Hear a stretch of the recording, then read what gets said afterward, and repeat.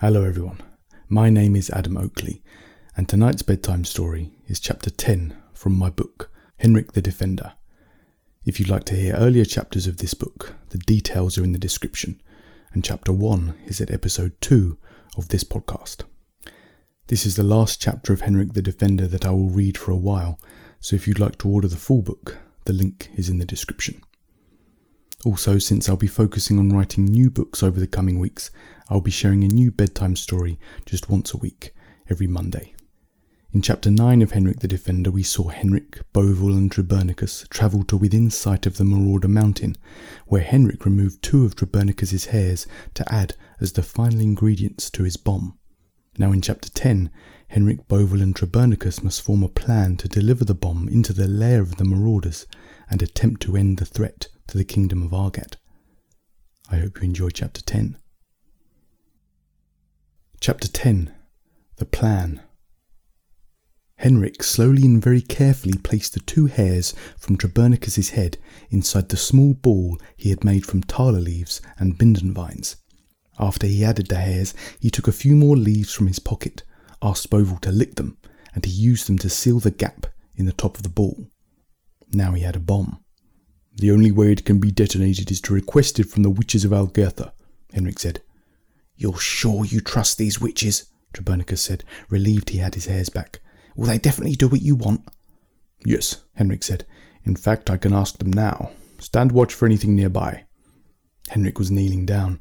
He closed his eyes, and he felt himself travel to the minds of the witches of Algertha, who were sitting around a fire, staring into the flames. None of them wore hats. They were all quite beautiful, had long, dark, shining hair, and always wore long, dark robes. "Dearest witches," Henrik said, "I have used your advice to create a bomb made from navigation troll hair to prevent the Marauders of Dirtark from attacking the Kingdom of Argat. When the bomb is planted, I will request that you detonate it. Since Algertha creations can only be detonated by Algertha minds, will you do this?" The witches are all now staring at Henrik with bright eyes that reflected the flames in front of them. "We will do this," the group of witches all said in unison. "Give us the signal." "Thank you," Henrik said.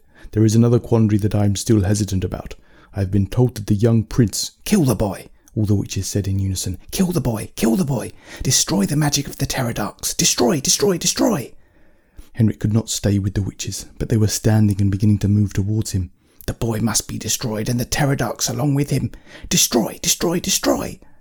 Henrik was being called away as he struggled to find any memory of anything called a Pterodark in his mind. Something was pulling him away from the witches, but he could see the keenness in their eyes, the hunger they had within them for Henrik to bring an end to this young boy. "You must do it. No more hesitations," he heard one of the witches cry out as their image faded into white. And Henrik opened his eyes, with Trubernicus prodding him on the shoulder. "Marauders are coming this way, Henrik. They are coming." Henrik looked beyond the enormous tree they were hiding behind, and he saw 2 marauders trundling along in a very similar way to how he had seen goblins from Guntharp moving. But marauders had emptier faces. They had dark eyes and small mouths and small noses that made their faces look almost blank. Their noses were more like holes in the middle of their faces. Henrik could hear them speaking to each other, but it was in a dark language that he did not want to understand. Henrik covered Bovill's mouth to stop him from growling, and as the marauders walked past the 3, they sniffed at the air. They were about to turn, when Bovill leapt on top of one and Henrik grabbed another, and as the marauders struggled, Henrik strangled one of the creatures until it stopped moving. Bovill had clamped onto the other one's neck, until it too was still. "They can smell better than they can see," Trubernicus said. "Here, give me the bomb." Trubernicus held out his hands, but Henrik did not hand it over. "Why?" Henrik said. "I have to plant it inside." "How in the hell will you, a giant bearskin-covered man, make it into that mountain without being seen? I cannot reach it underground as I would like to. The marauders have poisoned the land around it so much that I cannot travel through it. At least they do not see me as a threat. I will take the bomb to them, above ground, and I will plant it." Trubernicus was still holding his hands out. "How?" Henrik said. "The bomb is too obvious. You cannot hide it." "I don't need to. Marauders trust their noses more than their eyes. I will smear this bomb with the scent from those 2 marauders you just strangled. That will be enough to get it inside before they realise what it is. Are they still alive?" "My one is," Henrik said. "I'm not sure about Bovill's. Release it, Bovill." Bovill opened his mouth. There was no blood. Yes, I think they are alive, Henrik said. You two get out of sight, Trabernicus said. He was trying to jump up to take the bomb from Henrik. I will rub the bomb over their bodies before they wake up, and when they do, I'll be holding this ball of leaves that smells like their own kind. I'll say it's a gift from marauders from another land. They'll be confused, and they'll take me into the mountain to meet with whoever is in charge. Then I'll escape, leaving the bomb inside the mountain for you to detonate. Henrik did not like the plan. It was too complicated, too risky. He did not like sending Trabernicus into a dangerous situation. Henrik took a step away from Trabernicus, who was still trying to grab at the bomb. As Henrik looked more closely at the mountain through the trees, he could see yellow-tinged smoke leaving the top of the mountain. What's the smoke? Henrik said. It comes from where they are making those monsters, Trabernicus said, putting his arms down.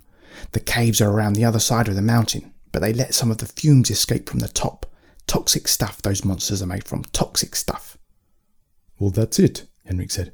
All we have to do is drop the bomb in from above. It will drop down into the cave and I will ask the witches to detonate it. Trabernicus sniffed. Well, that sounds easier, but how will we drop it in? At that moment an Argon bird fluttered up through the trees and landed on a branch behind them. It was a bird that was acting as a spy, perhaps ready to go back to the kingdom of Argad and report what it had found to the one man in the kingdom who knew how to communicate with birds. Henrik smiled at it. I think I know who would like to drop the bomb, Henrik said. And that's the end of tonight's chapter. I hope you enjoyed it. The full book, Henrik the Defender, is available on Amazon using the link in the description, and all of my books and stories for kids and grown-ups are available at adamoakleybooks.com. Now if it's time for you to go to bed, then have a wonderful sleep, and I'll be back again next week for another bedtime story. Good night.